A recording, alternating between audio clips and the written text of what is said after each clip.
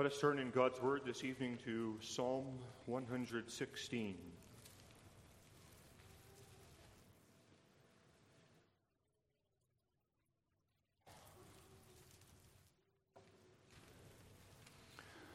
Having partaken this morning of the Lord's Supper, being reminded of the one sacrifice of Christ on the cross for us, how then do we respond? Let's see from God's Word how we are to respond. Psalm 116, I love the Lord, because he hath heard my voice and my supplications. Because he hath inclined his ear unto me, therefore will I call upon him as long as I live. The sorrows of death compassed me, and the pains of hell get hold upon me. I found trouble and sorrow. Then called I upon the name of the Lord. O Lord, I beseech thee, deliver my soul. Gracious is the Lord and righteous, yea, our God is merciful. The Lord preserveth the simple. I was brought low, and he helped me. Return unto thy rest, O my soul, for the Lord hath dealt bountifully with thee. For thou hast delivered my soul from death, mine eyes from tears, and my feet from falling. I will walk before the Lord in the land of the living. I believed, therefore have I spoken. I was greatly afflicted. I said in my haste, all men are liars. What shall I render unto the Lord for all his benefits toward me? I will take the cup of salvation and call upon the name of the Lord. I will pay my vows unto the Lord now in the presence of all his people. Precious in the sight of the Lord is the death of his saints. Lord, truly I am thy servant. I am thy servant and the son of thine handmaid. Thou hast loosed my bonds. I will offer to thee the sacrifice of thanksgiving, and will call upon the name of the Lord. I will pay my vows unto the Lord now in the presence of all his people, in the courts of the Lord's house, in the midst of thee, O Jerusalem. Praise ye the Lord. Thus far we read God's holy and inerrant word. May God add his blessing upon the reading of his holy scriptures. It's on the basis of what we have read in Psalm 116 and many other passages besides that we find the instruction of the Heidelberg Catechism, Lord's Day 32.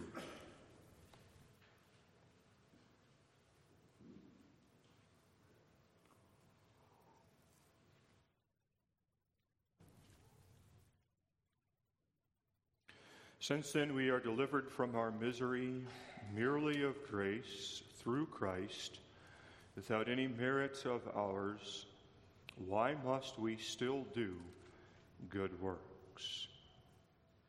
Because Christ, having redeemed and delivered us by his blood, also renews us by his Holy Spirit after his own image, that so we may testify by the whole of our conduct our gratitude to God for his blessings, and that he may be praised by us. Also, that everyone may be assured in himself of his faith by the fruits thereof, and that by our godly conversation others may be gained to Christ.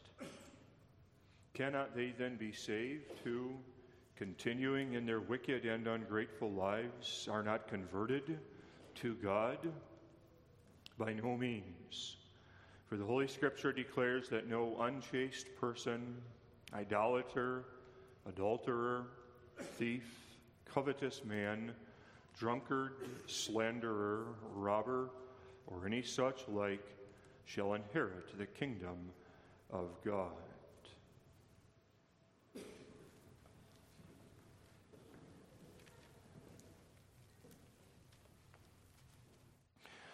Beloved congregation in the Lord Jesus Christ, the question that this Lord's Day gives unto us to consider is a vitally important question. It's a question that has theological significance as well as very practical significance. The question that this Lord's Day gives to us to consider is, why good works? If it is indeed the case, as we were reminded this morning in the sacrament of the Lord's Supper, that Jesus Christ was delivered for our offenses, that he in that sacrifice that he made there on the cross paid not just for some, but for all of our sins, that there is nothing that we can do that can add to that finished work of Jesus Christ, then the question remains, why good works? Shall we sin that grace might abound? It's an important question theologically. The church throughout her history has struggled mightily with this question of what is the proper place of good works in the believer's salvation. There are those who would teach works righteousness, Pharisees, legalists, who would teach that our works merit or earn with God. That's why good works, in order that that satisfaction that is owed unto God might be completed.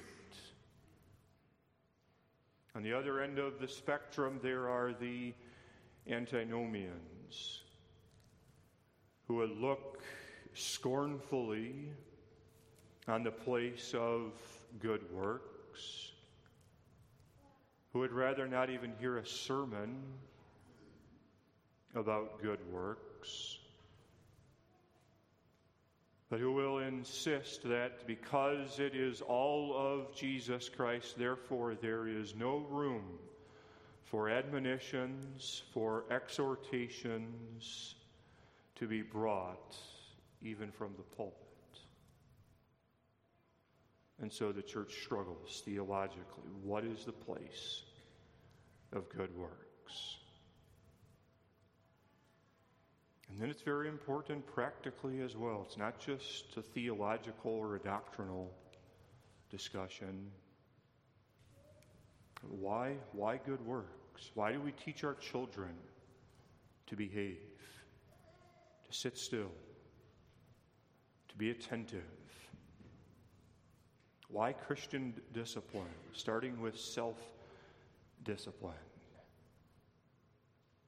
If we don't understand why, then we lack a motive and oftentimes lose that zeal for the Christian living. And so let us consider this evening as a way of an applicatory sermon to the Lord's Supper this morning, the must of good works.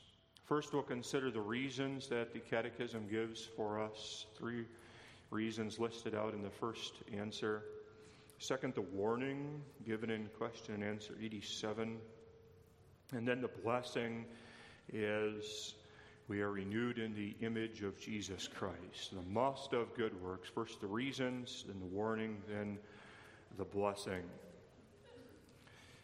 The first reason that the Catechism gives for why we must do good works is because Christ, who has redeemed and delivered us by his blood, renews us by his Holy Spirit after his own image. And here's why.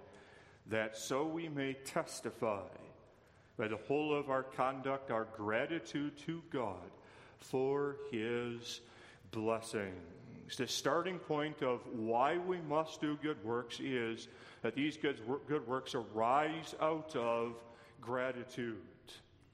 And that's where the location within the Heidelberg Catechism where good works are treated is so significant. Good works are treated not in the first section of the Heidelberg Catechism, which was intended by the writers to reveal unto us our sin and our misery.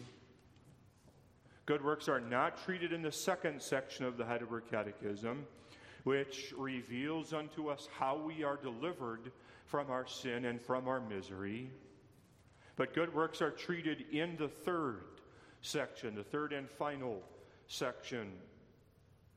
If you look at the heading, right above Lord's Day 32, back of the Psalter, the third part, of thankfulness. That's why good works. We are not seeking in performing good works to earn or to merit with God, nor are we seeking in our good works to pay back to God for what He has given us.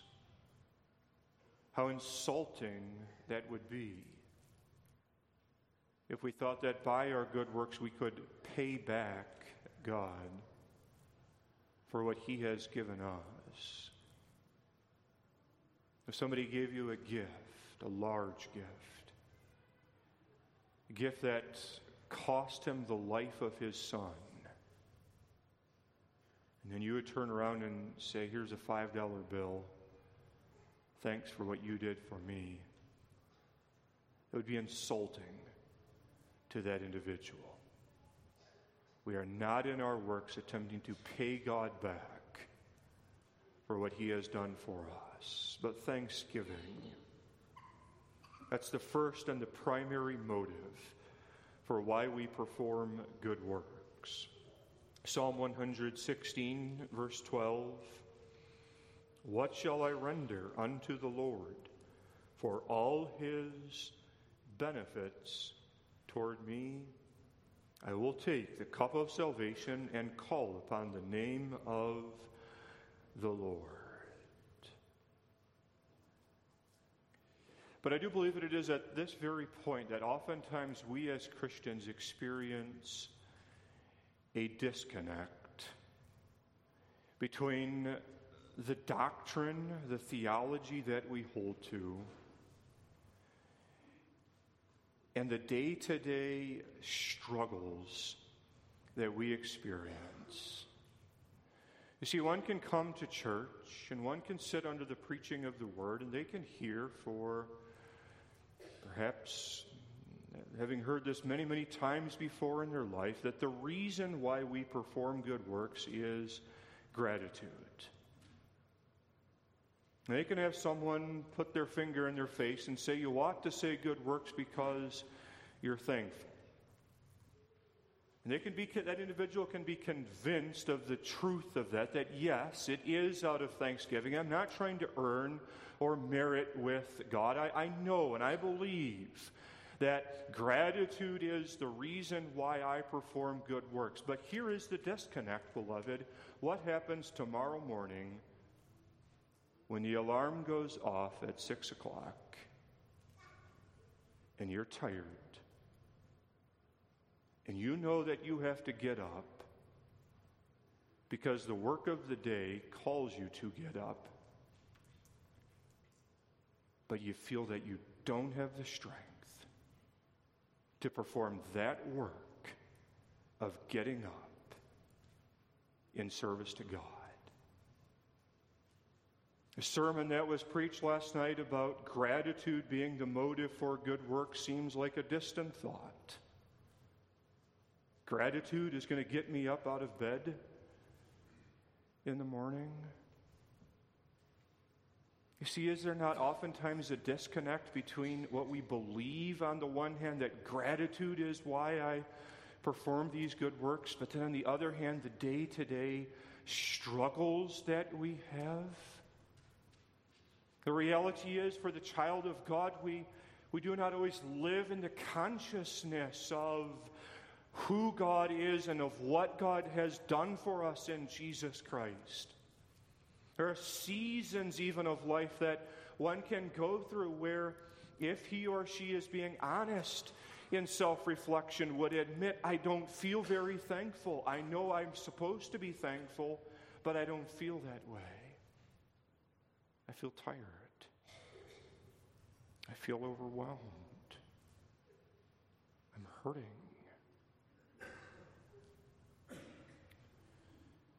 If that is, beloved, your God-given position in life right now, and we mustn't conclude from that I'm not a child of God. We mustn't conclude that if I truly am one of God's children, bought with the blood of Jesus Christ, that then every single moment of every day I'm going to have joy and happiness in my life, and that joy and happiness is going constantly to be the power by which I perform a life of good works. The reality is, the canon speaks of richer seasons of grace, which means that there are other times where we do not as keenly experience that grace of God.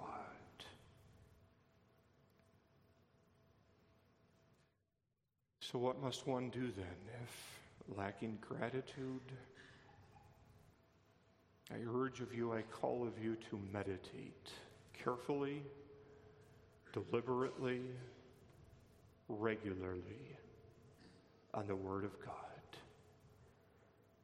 That's where gratitude comes from. It's in reflecting through the Scriptures on what Jesus Christ has done for me. It's not waiting until that moment where I feel distant from God and feel overwhelmed with hardships.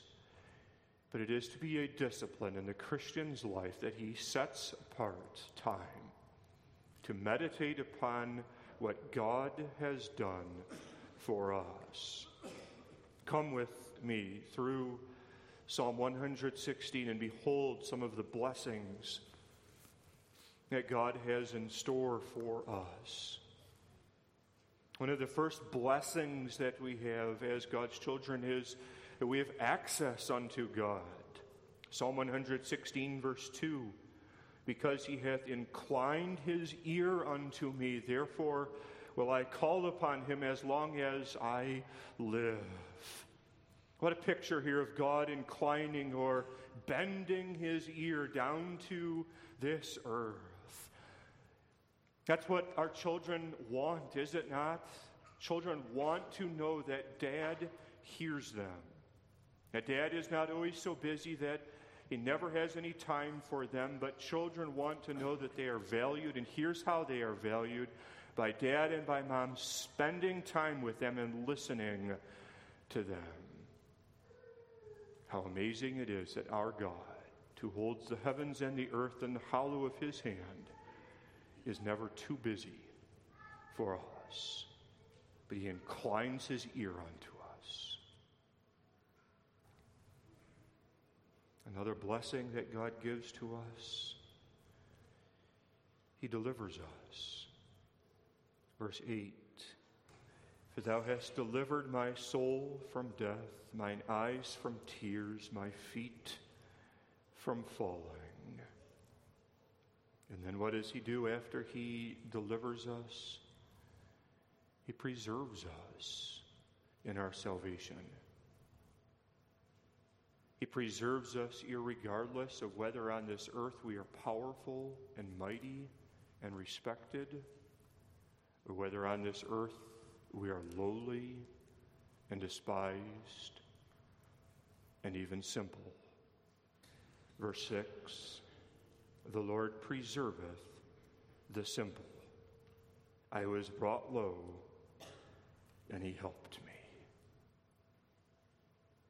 May God so fill our hearts with love and gratitude for him that gratitude daily lives in our hearts as the power by which we perform good works. Second, Why good works? The Catechism goes on. Also, that everyone may be assured in himself of his faith by the fruits thereof.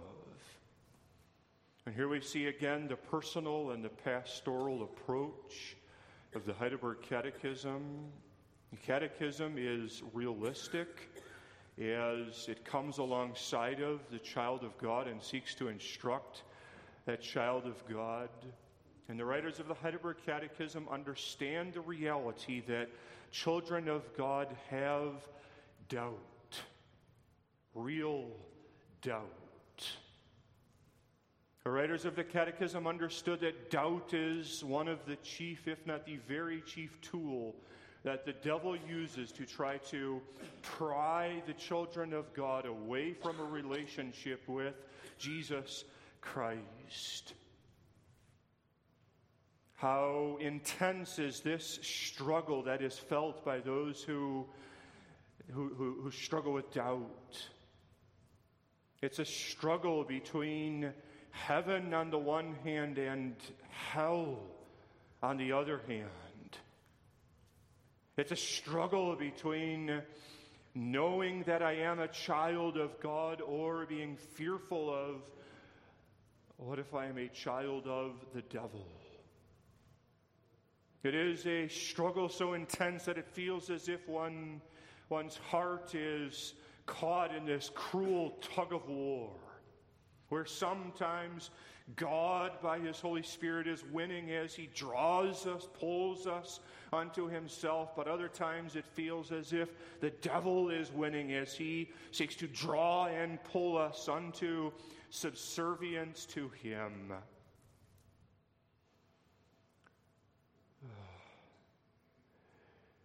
So the writers of the Catechism come alongside of that struggling individual, the one who has doubt, and gives unto them this assurance, that everyone may be assured in himself of his faith by the fruits thereof.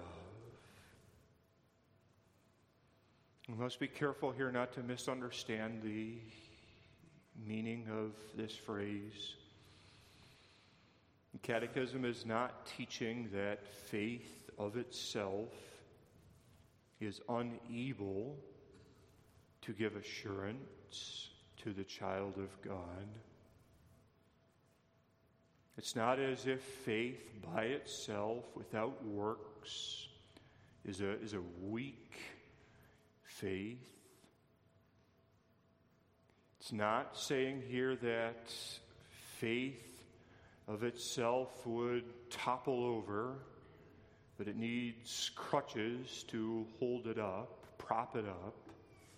And the crutches that prop faith up are the crutches of good works. That's not the teaching here of the Catechism.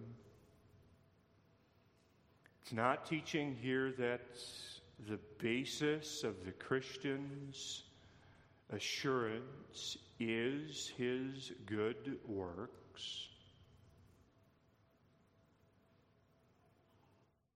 That would be terrible pastoral advice if somebody was doubting with their salvation. To say, well, look at your works. You see all these works that you've done. Now you can be assured of your salvation. Would only plunge that person into deeper misery. My works, they're filthy. There's filthy rags. It's not a single work that one could reflect on in their life and say, yes, that truly was a good work that is not tainted at all with sin and with weakness. No, the Catechism is not teaching here that the basis of the Christian's assurance or confidence is his or her good works. Rather, what the Catechism is teaching here is that there is a relationship between faith, which is the gift of God, and good works, which also are the gift of God, that he gives unto his children. And the relationship is this, that those two grow side by side. That as God gives faith and increase in faith, so God is pleased to give good works.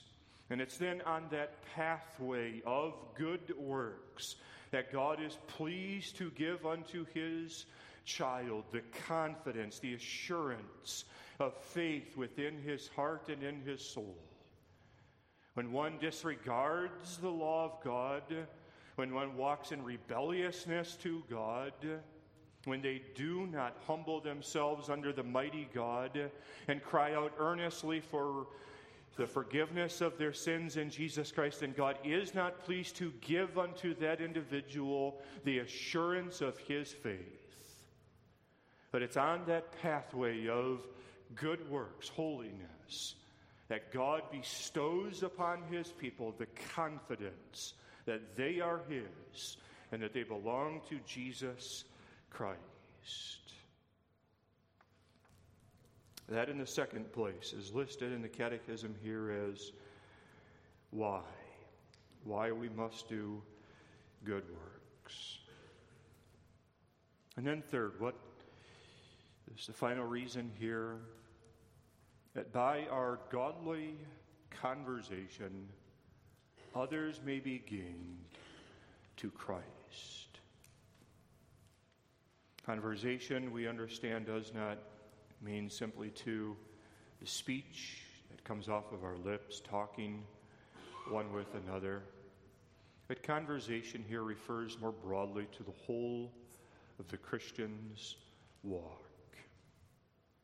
Our godly conversation is sanctified, holy, humble living. Godly conversation is guarding our tongues from evil, even when we are on the phone with the insurance agent and we are frustrated and they say things that are hard for us to hear. Godly conversation is guarding our tongue. Godly conversation is patience in the trials of life. Godly conversation is not responding in wrath when the coworker hurts us or insults us. Godly conversation is showing love to those who are undeserving of it. It's being bold to speak the truth even when speaking the truth is unpopular and means that I will be reproached. Psalm 116, verse 10, I believed, therefore have I spoken. I was greatly afflicted. Now here, according to the Catechism, is the importance of this godly conversation, namely, that by this holy living, others may be gained to Christ. What a thought of all of the ways that God in his infinite wisdom could draw people unto Jesus Christ. He is pleased to use our godly conversation as a witness to others by which they see Jesus Christ manifested and by which they are gained for Jesus Christ. God could have done it in whatever way he had been pleased to do it. He could have simply thundered with his voice, and others would be gained for Jesus Christ. He could have sent angels and gained them for Jesus Christ.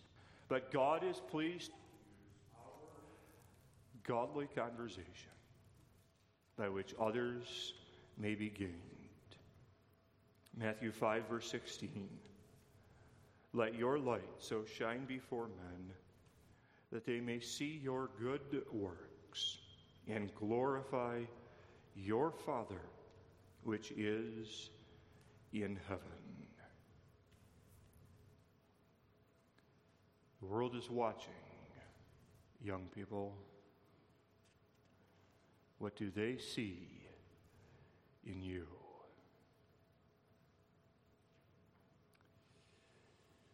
Understanding then the motives, the reasons that the Catechism gives to us for good works, the Catechism proceeds to give a warning. It's a sharp warning that is given.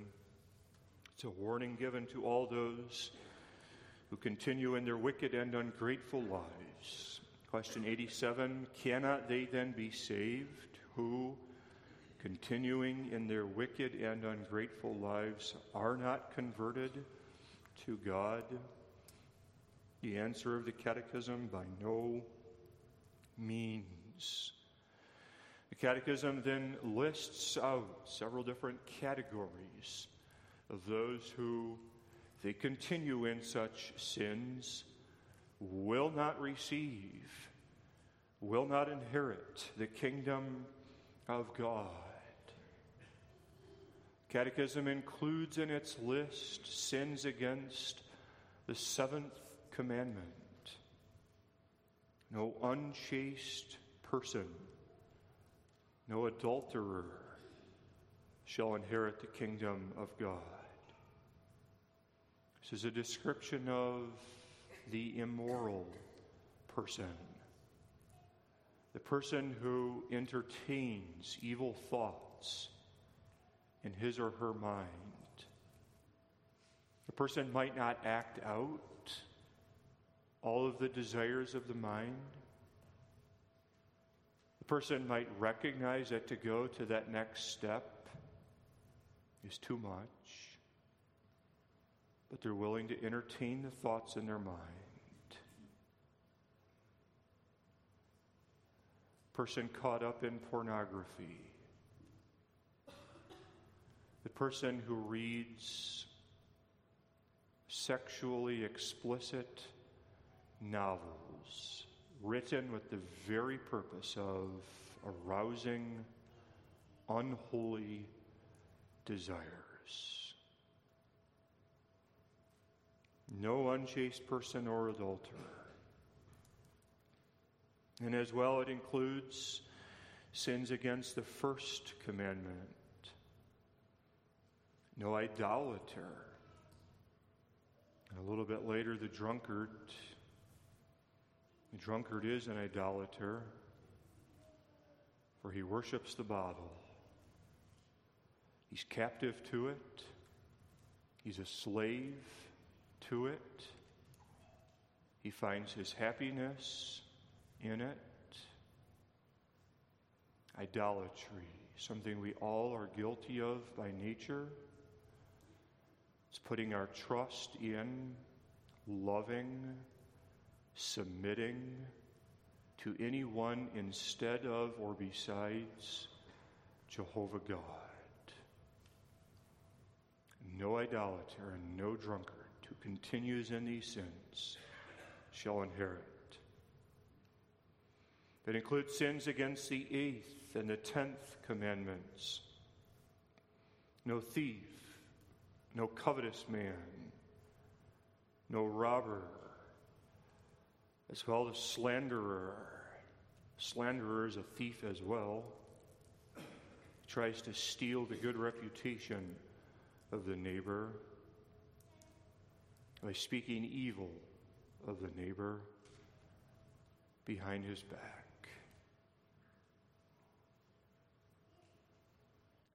The important word here in the Catechism is the word continue.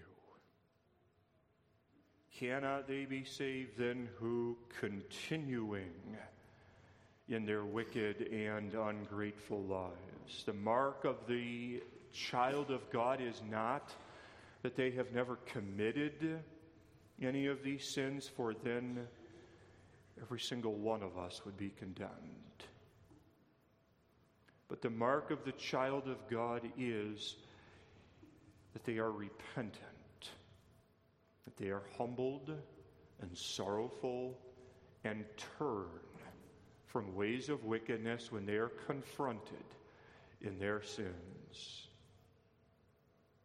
But there is a warning that is given, a stern warning to persons that do not repent of these sins, but instead who continue in this wickedness. And the warning that's given unto them is that they shall not inherit the kingdom of God. And you know why they will not inherit the kingdom of God? It is exactly because they do not want the kingdom of God. They might put on a show of wanting the kingdom of God. They might have a lot of pious speech that comes off of their lips about the kingdom of God. They might be able to wax eloquent in listing off the doctrines and the truths that pertain to the kingdom of God. But those who continue in such sins shall not inherit the kingdom of God. And the reason they will not inherit the kingdom of God is they do not want the kingdom of God. Why do they not want the kingdom of God? Because the kingdom of God is holy. It's where holy people gather. Here's the test by which we can know how much we want heaven. How much do you desire holiness? If you're not interested in holiness on this earth, if you are content living a life of wickedness, then by that action you show that you have no interest in the kingdom of God. For God is the thrice holy God, who gathers unto himself a holy people to be with him. Not as if we imagine that our holiness is going to earn or merit with God, no. But out of thanksgiving unto God for what he has done for us, we want to be holy, because our God is holy. And that leads us to the blessing listed out for us in the beginning of answer 86, is that Christ, having redeemed and delivered us by his blood, also renews us by his Holy Spirit after his own image. This is the blessing, beloved, of sanctification being worked in your hearts by the Spirit of Jesus Christ, namely that you are transformed more and more into the image of Jesus Christ. You are made to resemble God's only begotten Son, who is the express image of the Father. That's the blessedness of sanctification. What a standard for beauty is Jesus Christ. There's no one more glorious, no one more admirable, no one more beautiful than God's only begotten Son, Jesus Christ. And now the amazing truth of salvation is that Jesus not only delivers us from the guilt of our sins, but Jesus also delivers us from the power and the dominion of our sins. Jesus works in us, transforming us by his Holy Spirit, so that more and more we are renewed in his image. That beauty, young people, do not let the world set for you the standard of beauty. Jesus is beautiful. And Jesus makes us by his Holy Spirit to be more and more beautiful as he sanctifies us. And so it is then that the goal of performing good works is not for ourselves, for our own glory, but the goal of performing good works always is to live for the glory of God. The motive of holiness never is, so that I can be distinguished, so that I can stand out from others, so that I can be respected, admired as a holy person. That's pride. But the goal of performing good works is so that not I, but that God would be glorified. For he created us for that very purpose, that we would perform works to the praise of his great and holy name. He shaped us. He's given us gifts and abilities, and he calls us to use these abilities. The Catechism speaks of the whole of our conduct to the glory of his name. Not part, not half, not 3/4 of our conduct, but the whole of our conduct. It is God who works in us the willing and the doing of his good pleasure. And so we confess with the psalmist in the 16th verse, O Lord, truly I am thy servant. I am thy servant and the son of thy handmaid. Amen. Let us pray.